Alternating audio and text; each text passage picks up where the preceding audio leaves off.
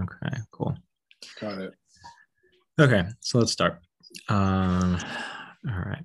So we're back to Cracks and Pomo, and today we have Bodiless Organs from IG. Welcome. Thank you for having me. It's a great honor. Big fan. As am I, because I have to, it's hard to pin down what your posts are about. I think it's something that you just have to see to understand, but it definitely caught my attention. And you described it as obnoxious and what did you say? I used the word obstinate. Obstinate. That's a good one. Yeah. Yeah. No, it's no, you definitely have to see it to get it, but I can't stop scrolling through. So we're gonna start today, since we're both safe to say Palaites, I guess. Palia's take on a couple of pop stars, starting with Madonna, who was she got a lot of attention for writing a New York Times piece. When was this? This was Yeah. 96, I think. No, it was I thought it was 1990. before that. Yeah, right there. December 1990. So she wrote this December 14th. December 14th. So Yeah. she wrote this piece about Madonna. The title is Madonna Finally a Real Feminist. So basically, saying that she is like the poster child of sex positive feminism. What do we make of this? Madonna as a real feminist. It What do you seems so far. It seems so far removed now. This is like what, decades later, and new kind of standards have emerged. I guess the whole sexual iconography thing that Madonna did back then is not as scandalous as it is right now. Because I'm pretty sure Polly's whole thing was the transgressive nature of Madonna's, I guess, performance of Catholicism. But I guess back then it made sense. But today it doesn't really ring. I mean, even Paulina said herself that Madonna kind of has dried up over the last 20 something years, caught up in all the fame. But yeah. And their relationship is weird because I mean, Palia starts out in 1990 singing her praises, saying how amazing, Madonna is this example for feminists. And then I guess someone tried to set them up so that they could do an interview or something, and Madonna just kept turning her down, which I is wonder why. That's so weird, right? kind of stupid. It's funny because I remember reading somewhere that David Bowie read, because she also wrote a lot about David Bowie, and Yeah. he tried contacting Palia, and she thought it was a joke. And he tried multiple times and then just kept turning her down. And then eventually she realized years later that it was him, and she like totally regretted it. But Madonna, she turned it down every time. And then, so then what was this? When she did the Billboard Awards, I think she said that like she called Palia out for what? What did she say? She's like one of her detractors or something. Yeah, one of the people, I think Paulia said that she set women back or something, that like was something in that direction or not. But it was, I know she went on like was it a rant about misogyny and sexism in the music industry? And then Yeah. she called Polly out by saying that uh, Madonna set women back through her objectification or whatnot. I'm pretty sure I'm getting that. I'm convoluting the message, but that's what I recall. Which Palia never said. Like, I don't know where Yeah, she heard this. But it's just then, probably through the grapevine. You know these things. I mean, These like, things you could normally just happen. read the article, though. Like, you could read what she said herself. But then again, no one reads anymore. So I Have you don't been know. able to find a? Have you been able to find a, a a print of the article? Because I've been thinking about that. Same with the Gaga article. I haven't been able to find any prints so far, so it's a bit up in the air.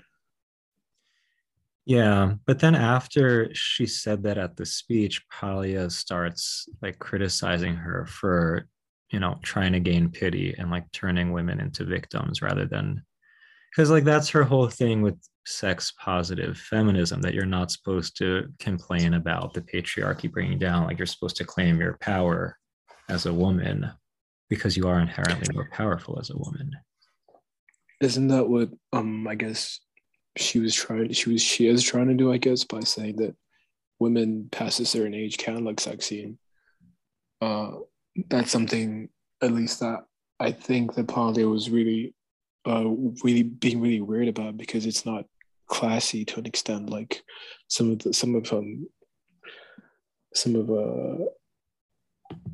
Polly's other objects of adoration, I think. I'm not really sure who else it was, but it was a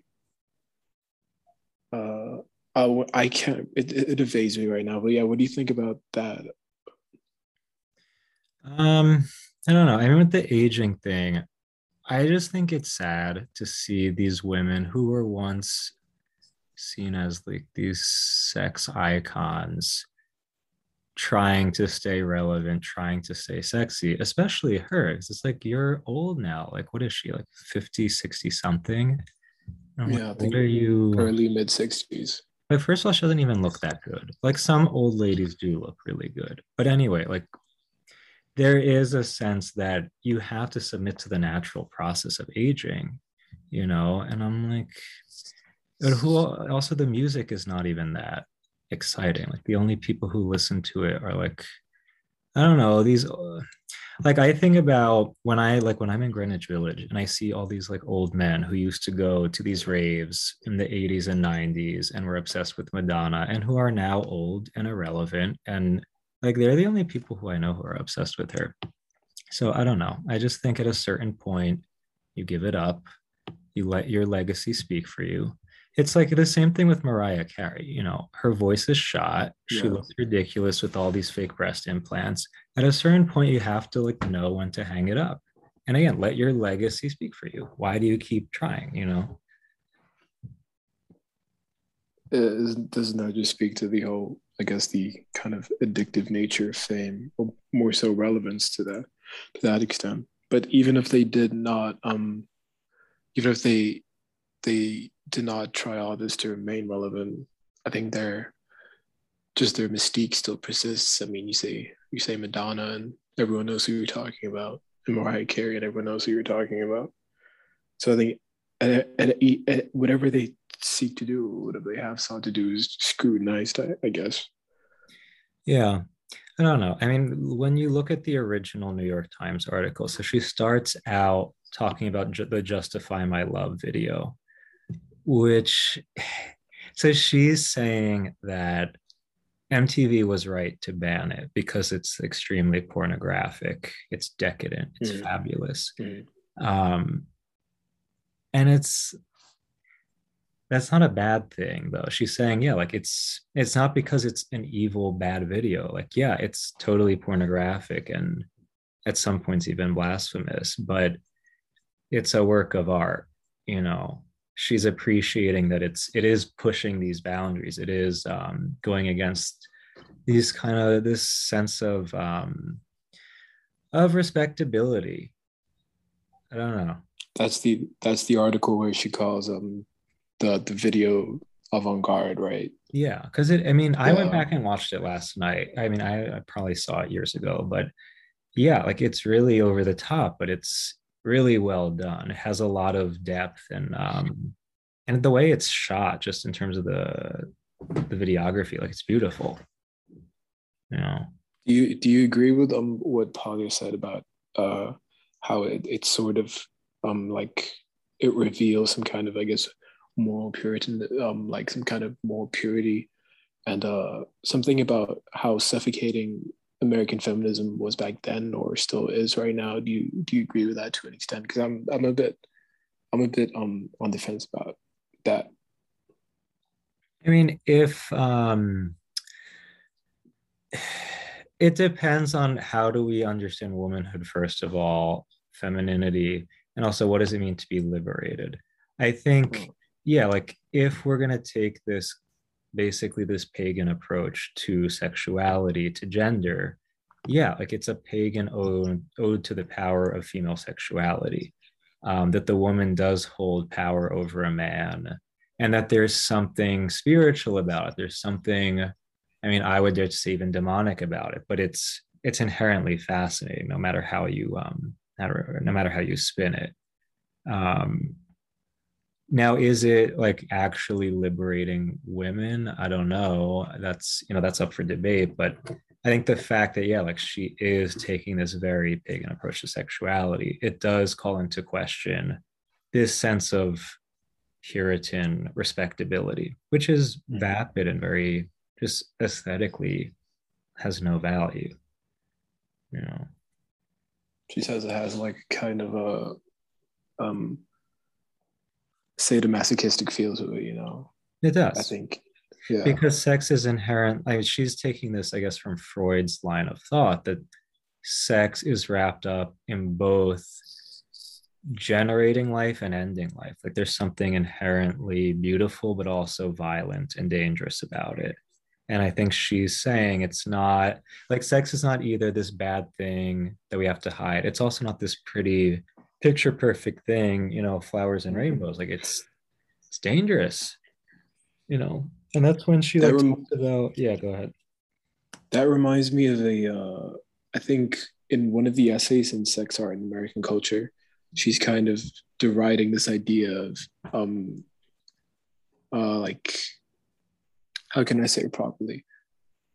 Presbyterian sex, or like Mhm. what you were talking about earlier about this whole peer view of, I guess, humanity and sexuality, about it being,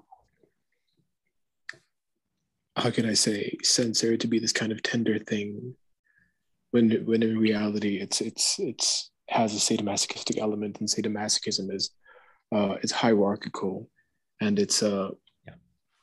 it does not permit any kind of permissiveness to it, you know.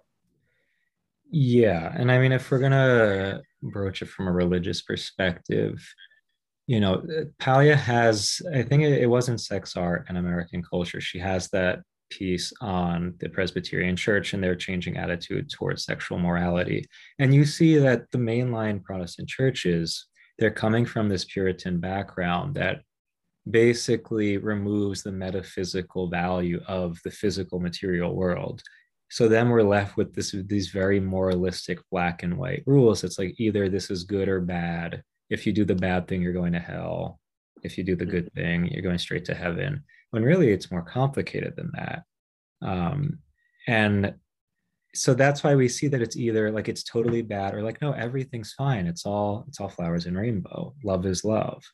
Whereas now she's introducing this, I guess, this more sacramental kind of sensibility. Because on one hand, again, there's the pagan vision of sex that is about this, I don't know, this valorization of the body. The body has this transcendent energy. And you also see her playing with the Catholic imagery, which I guess would be the flip side of the pagan approach, saying that, okay, yeah, I mean, that danger does lead to sin, which leads to ultimately nothingness. But the Right. body also is a symbol of the divine. And then when you channel it in I don't know, when you channel that sexual desire in a particular way, in conformity with nature, it does bring us closer to this divine kind of origin. But whether we take that more pagan approach, the Catholic sacramental approach, we recognize that the body is not neutral. It's not just whatever love is love. There's more than that. And you see It's that, like it yeah. it exists in like a continuum, is what I'm gathering from what you're saying. Yeah. And you see that again, like you can condemn it as blasphemous or even, again, like I said, demonic, but no matter which way you spin it, you see that it's making a very real statement. Even I think there's the part when the guy, one of the like more cisgender looking guys, I guess we can say, he's wearing a black crucifix. So yeah, like controversial, scandalous, but it's saying something about, okay, you're wearing the dead body of Christ around your neck while you're Mm. performing the sexual act. it's sending a very powerful message about what's transpiring in this moment. I've never been able to, I guess, see that in Madonna's music more so because I'm not exactly looking into seeing it as such, you know. But I've always been impressed by the. I'm not exactly sure if this is correct, but like militant nature of it. You know, it's very authoritarian. It seems. I mean, even in her dress, the leather and the boots. You know, it just always it speaks to something that I know Paulia wrote about it being in the again bringing this back to sadomasochism, but about how it is not always like free love hippie bullshit, you know. Mm-hmm. And then one of the solutions she does bring up, which I found really interesting, is about confronting this kind of anxiety, these anxieties, cultural anxieties about sexism. It kind of like blurring the distinctions between uh, hetero and homosexuality, you know, so that it's just plain undifferentiated desire or erotic desire in flux at any given time, liable to change throughout the hours of the day, which is strangely, it's very in keeping with the French post-structural tradition that she so despises, you know. But yeah, just everything being in a dynamic continuum, I think that's where I'm inclined to agree with her.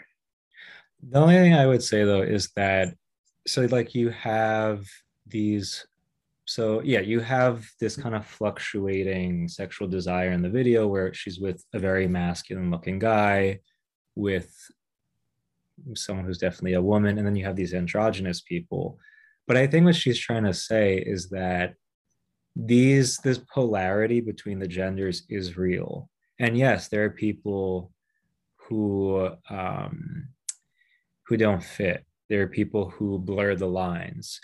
Mm, But I think the difference with the post-structuralist take would be that like the people who lie outside the norm, in at least in the context of this video, confirm that yes, there is this polarity. There's a duality between the male and female. yeah, Rather than like if we take Judith Butler, who's saying, well, no, it's all something we've constructed. I think Madonna probably wouldn't say this out loud today, but at least Palia would say, like, yes, this is nature, but we have this inclination to defy nature, to rebel against it. Thus, the androgyny, the fluctuating heterosexual, homoerotic kind of encounters. So I don't know. I think that's what a lot of people get confused with Palia because she like believes in nature. She believes that certain things are fixed, but also yeah. that we have the right to rebel, to play with it. I don't know. It's a level of nuance that I think a lot of people are not capable of wrapping their heads around anymore. I guess the idea that there are feminine and masculine impulses kind of reeks of some kind of castrating, not exactly castrating, conservatism that people are just not um ready to hear about these days or don't want to hear about, you know. Yeah. Yeah. And she mentions the decadent writers like Baudelaire and Oscar Wilde. And I definitely think there is I mean, I wonder how much Madonna actually read these people. I mean, everybody's read a little bit of Wilde, but I definitely do see some parallels there. And you see the tension within those two figures between, again, like this kind of pagan, demonic aesthetic versus a very sacramental Catholic one. You know, Wilde was torn back and forth his entire life, Baudelaire as Yeah, well, you know. But it speaks again to the fact that human nature is not neutral. It's not this black enlightened, and white, like you said. it's not the Rousseau, like she talks about this in Sexual Persona in the beginning. Like Rousseau wants to construct this very picture perfect ideal of human nature that Yeah, everything's fine, it's all good, when really we're not. Like part of nature is that we are inclined to violence, to destruction. And I think the and authors like them, they got that. some would say that's a very like I guess a fatalist, like kind of like in the tradition of Hobbes, I guess, to see his man is inherently evil, you know. But it's actually funny that you bring up the decadent writers because if we consider I guess the cultural context in which Madonna came up, New York in the '80s, and the kind of people she was around the whole time, wouldn't that have made it would make sense that she would, I guess, continue in the traditions? Because when I think about New York in the late '70s, early '80s, it's very much Mapplethorpe, Patti Smith, Keith Haring, Mhm. Basquiat, those types of people coming up, you know. And it did highlight these, at least what I know about art, in terms of the kind of art that was being shown in New York galleries, you know, and the kind of music that was coming up. That there was punk as well. These very real tensions between, I guess, high art and low art, and these bourgeois, essentially, I hate saying that, these bourgeois ideals towards purity and sanctity and consecrated spaces for self-reflection, and then this rough kind of on the street aesthetic. And then I know because Madonna and Basquiat did get together for a time, so I'm just kind of thinking about how her relationship with artists has always been those artists that seek to transgress social norms and social boundaries, and it definitely came through in the music. And you know, it's very interesting to consider these things. Yeah, and I do because didn't she grew up in Detroit before going to New York. So I wonder like when was her artistic aesthetic sensibility formed? Because from what I understand of her upbringing in Detroit, like it was very tame. It was fairly bourgeois. So I guess it Yeah. wasn't until she came into the city that I don't know, because there's something about the urban environment that's conducive to recognizing that tension that's inherent to human nature. Like there's more space for it. Whereas I don't know, at least my experience, because I grew up in suburbia before going to New York for college, but suburbia is designed to hide that tension, to make it to, Mm. really push this liberal enlightenment view of human nature. And I think that's why so many people in suburbia like lose their minds because there's no space to really articulate what you know to be true. Whereas the city, like it's right there in front of you. You can engage with that tension very physically. Yeah, it's literally next door, you know. It's I everywhere. mean, I guess that's perhaps why a lot of suburban neighborhoods all always look the same. There's this kind of implicit idea of conformity, you know, Yeah. and it becomes I guess internalized. And it's always interesting if you think about like cultural, I guess, uh cultural artifacts, or how they're like, if I think about the case of rap in particular, how still to this day it's being consumed by white suburban kids who I guess have never had to face these tensions before, and then they hear the same thing with punk, actually, with all kinds of radical music forms. It's always Yeah. yeah. Mhm. I was gonna say like that's my experience growing up in suburbia because I always had this intuition that there was more than what they were telling me. Like there was this tension.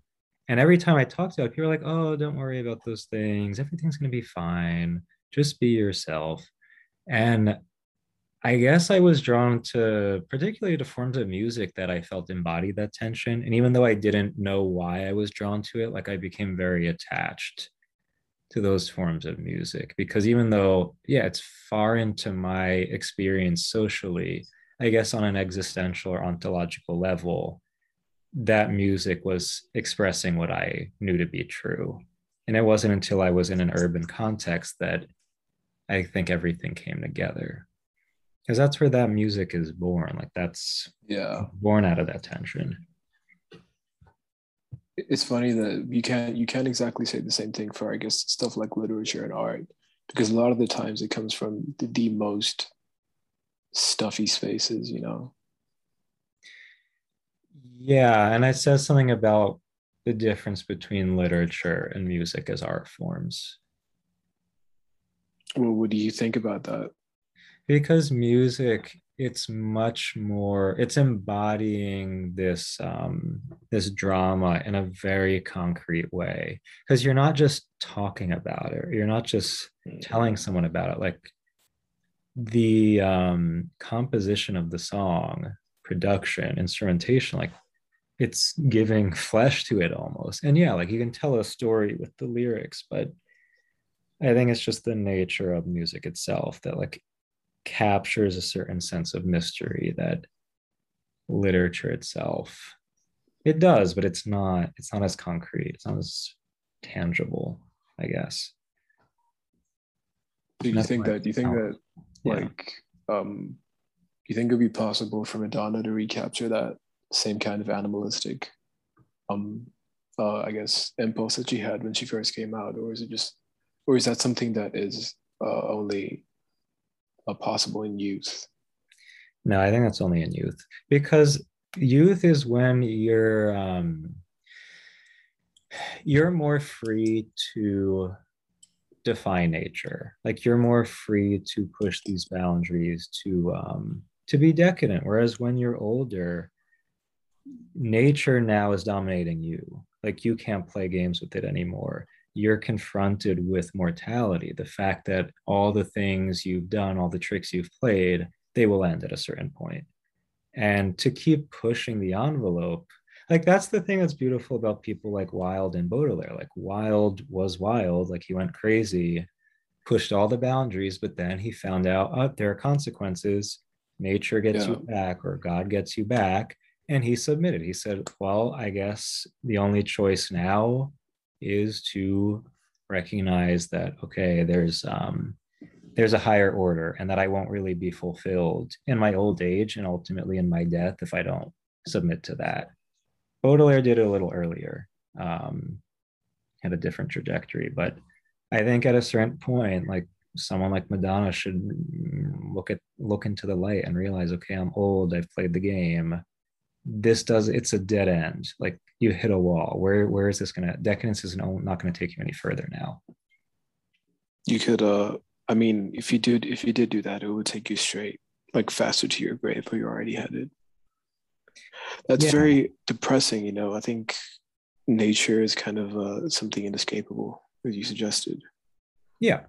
And that then the question though, again, like if we're going to ascribe to a pagan narrative about nature, I think at a certain point it will become nihilistic because nature doesn't love you. Whereas if we are going to No. go to a more monotheistic narrative, it's like, yeah, nature's crazy, but there's someone who creates that, and that creator Yeah. is benevolent and ultimately has our best interest in mind. So, like, and I think again, that's what Wilde realized at a certain point that there was a mercy behind all of these dark things happening in his life.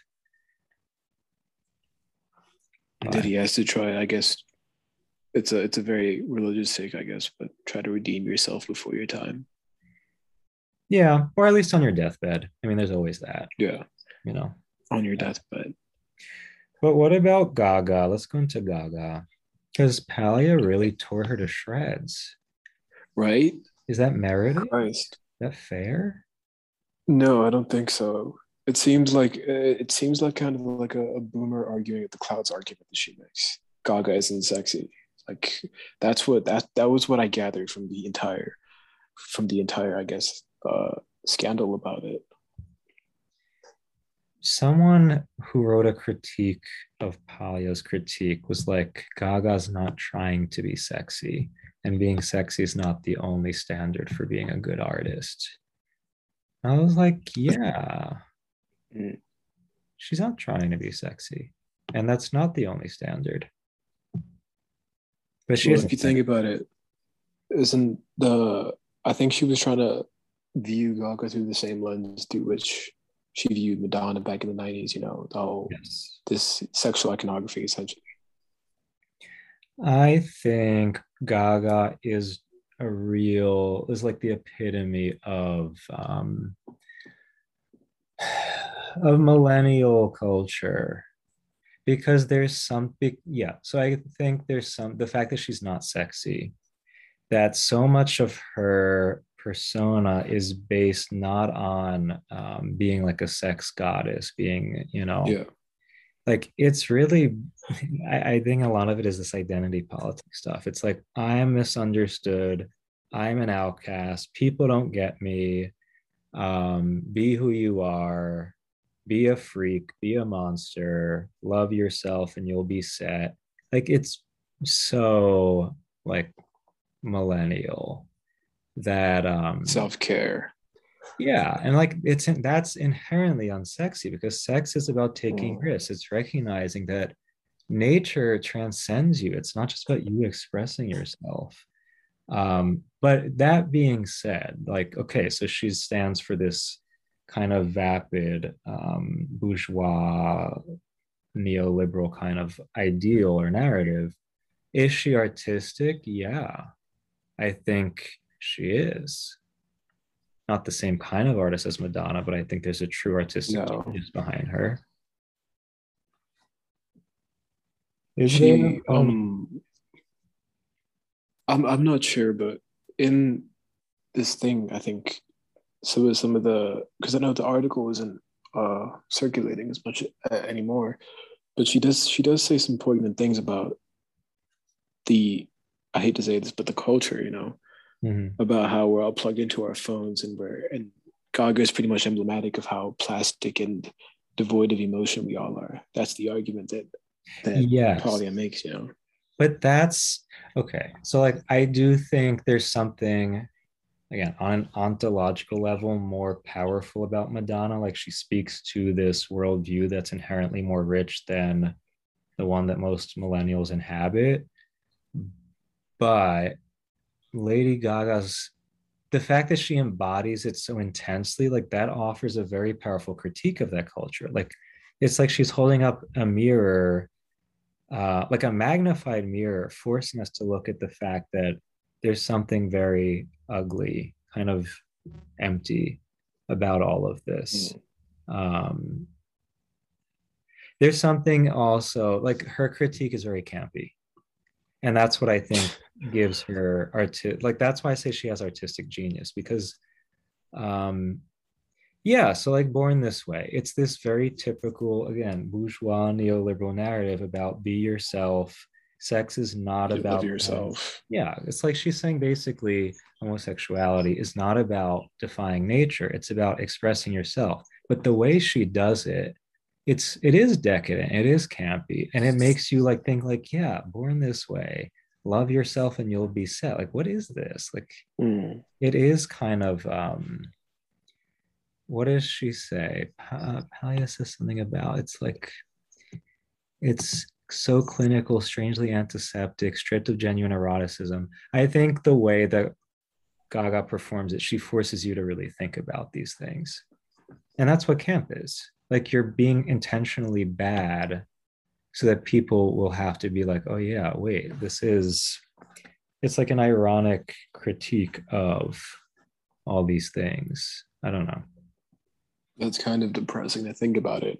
Uh, without sounding too, I guess, overly pretentious, this is something that people like David Foster Wallace tried to get at the heart of, this idea of irony versus sincerity. Mhm. Like why you have to be ironic to convey a point about something. If that's really if that's what's really at stake with Gaga's performance, then why is it why does it have to be weird, I guess, or why does it have to be a spectacle when it could just be like a heart to heart? Will anyone listen to a heart to heart? Will that get anyone's attention? No, and that's the problem, I guess. That's why I like her though, because I don't think like the heart to heart being transparent, being sincere, I don't think anyone has an appetite for that anymore. So if this is the most effective way to get the message across, go for it. Like I Do you think think about so? Do you really I think so? do. I do think so. Because I don't know. Like we can move into social media now because I don't know. I see how much the things that people post, they're very moralistic. It's like people are constantly on a soapbox preaching some kind of message as if like they really think that their opinion, what they're saying on their soapbox matters. And on one hand, I just think it's very inauthentic because who are you to get on your soapbox and preach to me?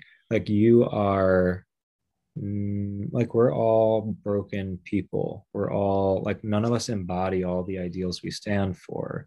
So who are Yeah. you to speak like you know, like it's just very presumptuous.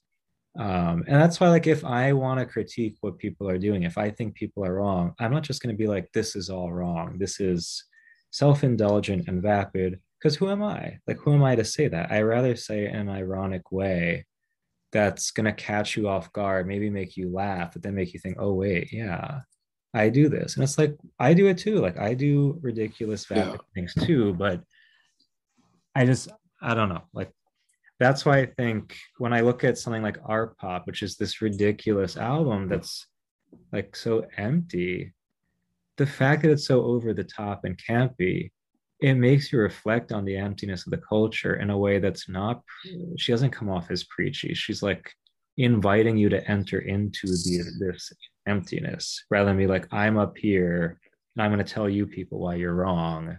You should listen to me. Mm. I'm not going to listen to you if you talk to me like that. It seems rather overconsumptive, though. If I'm trying to say if that makes any sense. Like you have to be over the top to get your point across. Yeah. And but that's, I think it has moral value when you do that because again, you're not being presumptuous. You're not being like, oh, look at me, I'm so moral, I'm so righteous, and you should listen to me. But also on an aesthetic level, when you put on this over the top performance, like it's entertaining. So in a sense, it's almost charitable to do that because not only are you getting truth across to someone, like you're entertaining them, you're showing them something fascinating in the process. Yeah. It's a show. It's a I think it's kind of I have my own issues with it, but I understand what you're saying, and I'm definitely guilty of doing the very same thing. It's just that does it ever get to a point where you can actually get back down to earth and have a face-to-face conversation and be earnest about your beliefs and how you're feeling and what you wish to There, say? I think there are different stages. There's like the performative stage, the public stage, where I think, yeah, like you can put on this over the top performance. Um, but then when you're having a one-on-one encounter, then yeah, I think that's a real context for being sincere, having the heart to Mm-hmm. heart. But I don't know. This is like one of the ideas that Charles Taylor, who I'm really into, talks about. Like he says that there are spaces of structure and spaces of anti-structure. So Right. basically, there are spaces where the how can we put it? We're expected to conform to the design of nature. We're expected to, you know, to go along with what's expected of us, but then there are spaces where we can transgress those laws. And we don't pretend like those laws aren't there. We know they are, but like we can't just be rational all the time. Like there has to be Yeah. space for us to be ridiculous and outlandish. So I think, yeah, when we're talking about big moral social issues on a public sphere and on a public stage, yeah, like I think totally we can afford to be performative. But when we're talking about real relationships with people who I don't just know on social media, but people I like actually share my life with, then no, I'm not going to put on a show for them. Like I'm going to No. listen to them and talk to them for real. How do you even go about having these conversations on social media without being so convoluted or putting yourself out there as being someone that's so self-obsessed with what they have to say, you know? Um, mm, I don't know. It's I kind of an mean, impasse. I think it also depends on personality type. Um, I don't know. I've realized more and more that like when I'm posting stuff on social media, I really like I can't stomach when people post these infographics about social issues. And again, it's like they take it so seriously as if my opinion really matters and I'm making a difference. And Right. again, I'm like, who are you? Why do you think you posting an infographic is gonna I don't know. I just don't like the idea that we can presume to be these moral exemplars when really, you know, Like, why do you have the right to preach to me and tell me about why your cause is so righteous and I'm not enlightened enough? Like, if you want to challenge me, then like, then entertain me, then draw me in. Like, it's aesthetically kind of vapid when you I mean, present, it's yeah, you it's know. deadening to the spirit. But then this brings up the question that we were talking about before. So people who advocate for certain social issues or moral issues, are they just performing an identity? Like, is that really what they're trying to do? Or is there actual moral weight behind what they're doing? I'm going to say no. I think it's purely performative, and their performance is not a good quality one. Right. I mean, I'm inclined to say that there is at least some kind of semblance of genuine concern, but in the arena of social media, it does not seem any as if anything matters, so to say. Everything's just about social posturing, symbolic capital, and having some kind of, I guess, an audience and telling your story. If that's a lot of it is kind of self-centered and narcissistic, but then there is also that aspect, this whole communal aspect where we're sharing information with one another and we're furthering otherwise unknown causes. It does seem very self-indulgent and self-congratulatory. I get where you're coming from. Because like when I see a lot of people who will post these infographics, and again, the way they will construe it, it's very puritanical. It's like, Yeah, I am enlightened. I know the truth. I stand for the truth. You people don't. You need to get with the program. you need Otherwise, to you're get not on the woke. right side. But also, they'll post that simultaneously with these selfies with, themselves doing very self-indulgent things like getting wasted at a party, whatever. And I'm like, at what point does standing for a moral issue take over my entire lifestyle? Yeah. Like if I'm all about furthering the cause of minorities, of those who are impoverished, at what point do I live a level of spiritual poverty? Like I Oh, can't just fight for social issues while living a spiritually indulgent lifestyle. Like that's a contradiction. Like people who are all about, I don't know, like I see a lot of people who criticize consumer capitalism, but their lifestyles are so consumeristic in terms of, again, like being self-indulgent. So that's why I'm like, performing an identity, your performance is morally vapid, but also aesthetically it's weak because you're not even you're not even putting on this elaborate show to entertain us. Like if you're going to put on a show, acknowledge what you're doing and do a good job. Um, but I don't know. That's why I'm just very disillusioned with a lot of what I see. yeah, I definitely agree with you. I mean, I think a lot of people do neglect to acknowledge that being on social media itself, we are effectively performers. It speaks to this something I previously read about the democratization of cultural power. Now we all have these little audiences to whom we perform, and being on social media and doing all of these things, we are effectively positioning ourselves as both performers on the one hand and as audiences on the other. It's like a kind of, we hold these positions concurrently. So to an extent, it most certainly is performative in the sense of performances being put on. But then also given the weight that the word performative has right now, especially in terms of quote unquote performative activism, when even though personally I think all activism is performative, essentially it's a political performance. It doesn't help that it has this negative connotation to it, and people are trying to be as authentic as possible in the most existential sense of the term, as in I am this and I will sacrifice my well-being for this. But yes, Yeah. I do agree with you, and I do concede that it is performative or vaudevillian, if I can go so far as suggesting that.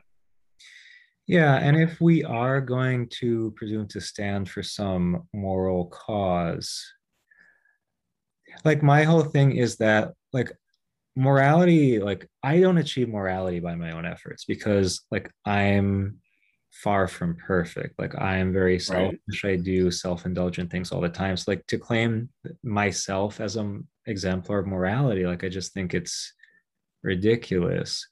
And I think Yeah. if I'm going to speak about a moral issue, like I need to speak about it in a way that recognizes that I'm detached from it, that like this moral ideal comes from something beyond me.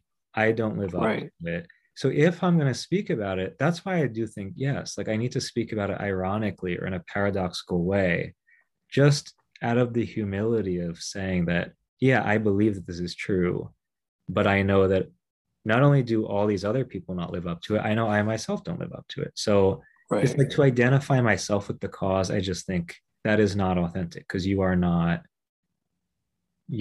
perfect and you will never be. Hmm. I think that, yeah, I'm certainly guilty of doing the same. But then over these, as I get older, I guess I'm kind of wary of this kind of hip cynicism that I see among my peers. If you know what I'm talking about, it is this overly self-aware, this overly this sense of like paralyzing self-awareness where you're essentially paralyzed into inaction. And irony, I can see that irony and this whole idea of being self-referential is a black hole. It becomes an end to itself, and you just end up spiraling. And there really are no definitive answers to provide here, But I'm wary as well of the whole the idea of working with these, how can I say, like you like to borrow something you said, these paradoxes, and I don't even think that there will be any answers, but it's just always a worry, Yeah. And I mean, I want to go more into the topic of aesthetics, but just to add a lot of what I'm saying, like I'm thinking of people like take von Balthasar. So his whole, I guess, like his theological approach to ethics is to say that like you can't have ethics without aesthetics because Mm, ultimately ethics is this performance, it's this drama between the human and the transcendent. So right. if we don't begin with an understanding of the value of performance, of aesthetics, then our morality is just going to be really empty because then there's no sense of the drama. There's no sense of this tension anymore. It's just I'm moral because I decided, well, that's boring. I don't want to watch that. There's no beauty to it, is what I'm getting from Yeah, like if we're going to talk about morality, we do need to start with beauty. And I do think you. Yeah. performativity is very much connected to beauty aesthetics, you know. But let's talk more about like aesthetics as it has to do with art, because I know you're very into modern art. Yeah, I I think that it's a very, I guess, really cliched position to take, but I think more that aesthetics is really irrelevant to art, if that makes any sense, any kind of sense. So then what constitutes art? I'm I'm inclined to agree with a sort of conceptual art critique of art, and more so to emphasize the concept and idea and context. It's the same thing that has been happening, the same certain self-reflexive trend in art since, I would say, Duchamp and Dada and the surrealists, about art is art insofar as it is placed in the art context. I mean, Duchamp went so far as um placing a fountain in the context and calling it art. And 100 years later, we view it as the epitome of um I wouldn't say postmodern, but modernist art. So that's how I would define it. Nothing to do with aesthetics, at least not entirely to do with aesthetics. Yeah, because I mean, I know a lot of more traditional conservative people who will tear abstract art to shreds and say, you know, like it's nihilistic, there's no beauty. And I'm like, And well, they're right. Yeah, you're not wrong. Yeah. Like a lot of it is ugly, but it has value insofar as it's pointing to the ugliness of our culture, the ugliness within humanity. Like it sends a powerful message, it provokes thought. So then back to your point about, well, what constitutes art, like it doesn't necessarily have to be beautiful, but um it does, it sends a message. It's, and it also has to do with, I guess, like the form and content. I don't know, but you can say more about that because I think you understand that better than me. I would I think that my view of form and content is very much in keeping with, I guess, the quote unquote deconstructivist ideas that are rampant in like liberal arts campuses, and especially in as this whole um I'm not really sure if you're been keeping track, but like NFTs and whatnot, you know, Mm-hmm. these new interesting propositions to art that pretty much suggest that form and content are not as do not have a primacy as we once believed, you know, because some of the most quintessential, I guess, ideas around modernist art is that there is a significant form, there is a content, there is a kind of I would not exactly say something close to a platonic ideal, but there is something within art that makes it art, and this can only be achieved through aesthetic reflection, and only the Mm-hmm. it is in a sense the idea that through aesthetic reflection you can uh, come to understand art. You know, viewing art in art as a transcendent in as a way, as not exactly as a thing in itself, but as something which has a reflective, I guess, a cognitive aspect. And my idea is that there is no such thing. It's very I hate to say subjective because that's just the most lukewarm thing you could say about artistic reflection, but it is very much a game, essentially. Mm-hmm. It is very much a game. It has to do more so with individual and collective enunciations and beliefs and desires, and more, it has almost entirely nothing to do with uh, beauty or some transcendent idea, or like art as a consecrated idea. Yeah. Yeah, I would say though, like as much as I don't like when people discount the value of modern art, I also don't like when if we blur the lines and say like it is all relative, because like there was one day a Yeah. couple months ago I went to the Met in Manhattan, and I saw the Alice Neal exhibit, which was interesting, but then I just like poked around the medieval, I guess more Baroque kind of section. And I could, and then so like I went there, and then afterwards I went to the MoMA, and it had a noticeably different effect on me. Like I felt that being in the Met inspired certain sentiments in me that I did not feel in the MoMA. Like in the MoMA, it made Right. me think, it made me ask a lot of profound questions about our culture, about society, about human nature, but it didn't nourish me in the same Why do you way, think that is? because I don't think modern art is trying to point to these objective realities that do redeem, that do fulfill the human person. I think it's, again, trying to critique, it's trying to perhaps deconstruct certain aspects of society. But I do think older forms of art are trying to actually offer something that will fulfill the person or point us to this ultimate ideal. Just because modern art doesn't aim to do that, again, I don't think it's fair to say it's useless or bad, but I just, I can't say that it had the same effect. Like there was a noticeable difference, and that Do you matters. think that do you think that it was more so about, well, the content of the painting, or just the kind of do you think it was about the form, like the content of the painting, like what depicted, or was it something deeper than that? I think it has to do with form Yeah. for the most Well, part. art is very. At least the way I understand it, especially after say someone like Warhol. It's very how can I, it's a true statement by virtue of by necessity or by virtue of its logical form. You know, it kind of instantation it kind of makes itself true if that makes any sense. You know, it's a Yeah. yeah. Mm, yeah. So what I can say this though,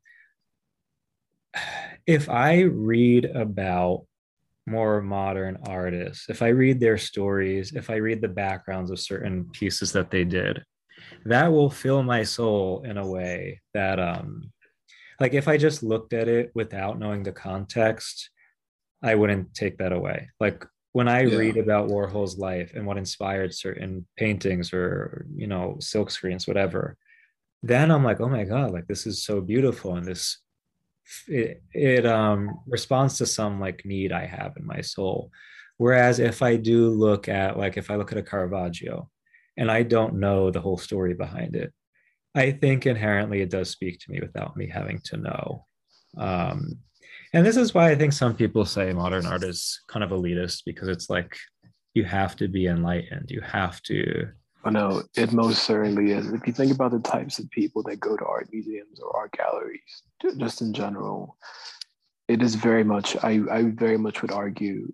I guess that these kinds of places are. I hate to say this, but they produce types of people. You know, if that makes sense. They're kind of like a consecrated space for artistic reflection, but that artistic reflection is predicated on a certain kind of education and a certain kind of socialization. When I think about the people that, especially moving through art circles around the world, when I think of the people that I've met, there's always this air of that they are, I would not say highly educated, but they received a specific type of they've had the taste passed down onto them. You know, it's very much situated within the social field, I think. Yeah. And this makes me think about, I was teaching a class once with, it was mostly like kind of urban inner city youth. And like I was showing them different pieces of art and I asked them to rate them. And I remember the one that they hated the most was a Basquiat piece. They were so Oh scandal. man. And it's like, it's funny because it's like a lot of these kids had a similar background to Basquiat, but they were so scandalized because it's like, this is ugly. And it's like, why would you want to show us something ugly? Like, there's like no consideration for us as the viewer. And the one they Yeah. ranked as the best, I think it was between Da Vinci's Last Supper and Botticelli's Primavera or whatever I forget Mm. what it's called. But and I challenged them to be like, okay, why are you saying these pieces, which are kind of foreign from their social context, are more beautiful? And a lot of them said it's because we understand what's happening, like it makes sense. Whereas the Basquiat one, it's like I don't get it. So I would think, yeah, I would agree with them to that extent. But I think Basquiat is very deceptive as an artist, or is it just a general figure in the art world? Because he his whole image is, I guess he might have contributed to it somehow, but he was very much the son of an accountant or some middle class um type person. He ran away from home to sort of husk it out on the mean streets of New York. You know, his image is very deceptive. That's one thing that I haven't seen people talk about, especially after the whole scandal with Jay-Z and Beyonce. And I think it was Tiffany's had a painting, and this whole intersection of like Black capitalism in the art world. No one really mentions that Basquiat was just not some street kid. He was very educated, and also he came from a fairly affluent background. But then, in order to, I guess, he did exactly what you were suggesting earlier. You know, he made a spectacle of himself. He performed something, and it also helped that his art was, I guess, good. But essentially, he performed being this rough down and out kid who made these amazing paintings. So I would very much align Basquiat within this tradition of middle class artists that put on a performance of poverty, you know, and this grungy or about them, because that's what you said earlier about something visceral about the urban environment. You know, he very much adopted that, and he took it to its logical conclusion, I guess. You know, he burnt himself out, and yeah, sad to say, but he was not. He was very much within. He very much grew up in the same framework that he wished to critique, and it ate him up and chewed him out, spat him out. I mean, yeah. So let's close with this. Ooh, considering how chaotic, frenetic postmodern culture is, where can we find where do you find authentic beauty? As however you would define it. I I would say that I'm still caught up in just the critique part, you know. I would say that I'm as I am right now, I'm very much still stuck in the whole loop of self-awareness, and that nothing is beautiful yet everything is simultaneously beautiful. It's kind of a it's an impasse, you know. And I would say it is in part due to this boomer thing. There's something about the creative and social and technological apparatuses being controlled by like the most regressive and regressive types of shit that we see nowadays. But yeah, it's just a word salad. Essentially, is what I'm doing. I'm trying to intellectualize. There is no emotion present. It's just pure intellectual abstraction, and I am still stuck in that. There is no way out. It's very fatalistic, and unfortunately, I perpetrate it in my attempts to escape it because I've been trying to see what I'm doing. Just word salad, pretty much that. Just intellectual abstraction. There's no substance at all. I think the fact of being stuck in this tension and recognizing it, that itself is substantial, I would dare to say. What happens when you can't escape it? I think you affirm it and you communicate it. I mean, that's because otherwise, what? We either wallow in it, we ignore it, we blind ourselves. But like to say, yes, this is where I am, this is what I'm experiencing, and then you communicate it. Like, I think that is itself an extremely substantial place to be in.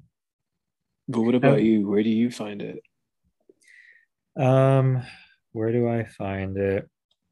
Yeah, true beauty. True beauty. I would say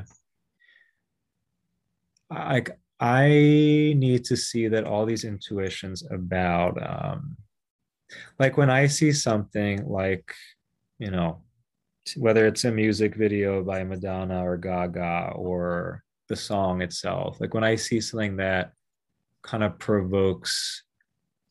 not just provokes thought, but provokes me on the level of like the soul, like on this deeper ontological level. I want to see that I can share that experience of being provoked with other people, and that like when someone can affirm this, when someone can be like, yes, like I affirm this to be true, I recognize this, like that connection, that encounter sparks something even bigger because it's now it's a shared intuition, and it's like it's the opening of, I think, some greater discovery. So I think it comes down to like, I don't want to discover these things in isolation. I want to share them with people so that it can open me up to the possibility of seeing more, even if I don't know what that more is, even if I don't know if it exists. Like the fact that now there's this link, there's a possibility now, I think. At least that's what I've seen. Yeah. Which is like communal escape, I guess. You're sort of relying on a community through which you can express yourself and have that community expressed or running through you, I guess. Yeah, but it's like I do experience it not only as an escape, but as like as the opening of something that I did not Okay. foresee. Like I just see that something new comes into play when now it is shared with someone else. And there's the possibility of more than what I calculate to be possible. So God, that's beautiful. it is. When it happens, it is. And this is why Yeah. I'm not like, this is why I'm not in despair. Like, yes, I'm frustrated. I rip my hair out some days, but I am not in despair right now. Well, the worst thing you could do is succumb to it. Yeah. Yeah. Yeah. So that's why I think, yes, let's talk about it. Like, let's, yeah, let's generate these conversations and not just, It's important. yeah. So, anyway, what do you want to plug before we finish up? Uh, We mentioned your I guess. Instagram. Oh yeah. And probably I'm working on a couple of things. Working on a newsletter, Okay. a Substack, naturally, same kind of intellectual, meaningless pursuit on Substack, writing nonsensical articles. And I'm working on a magazine. I'm revamping. I had an online zine a couple of years ago, and I'm kind of revamping that. And I'm looking for, I guess, writers and people to work with. And I think, yeah, that's about it. Can I plug my friend's podcast or something? Of course, sure.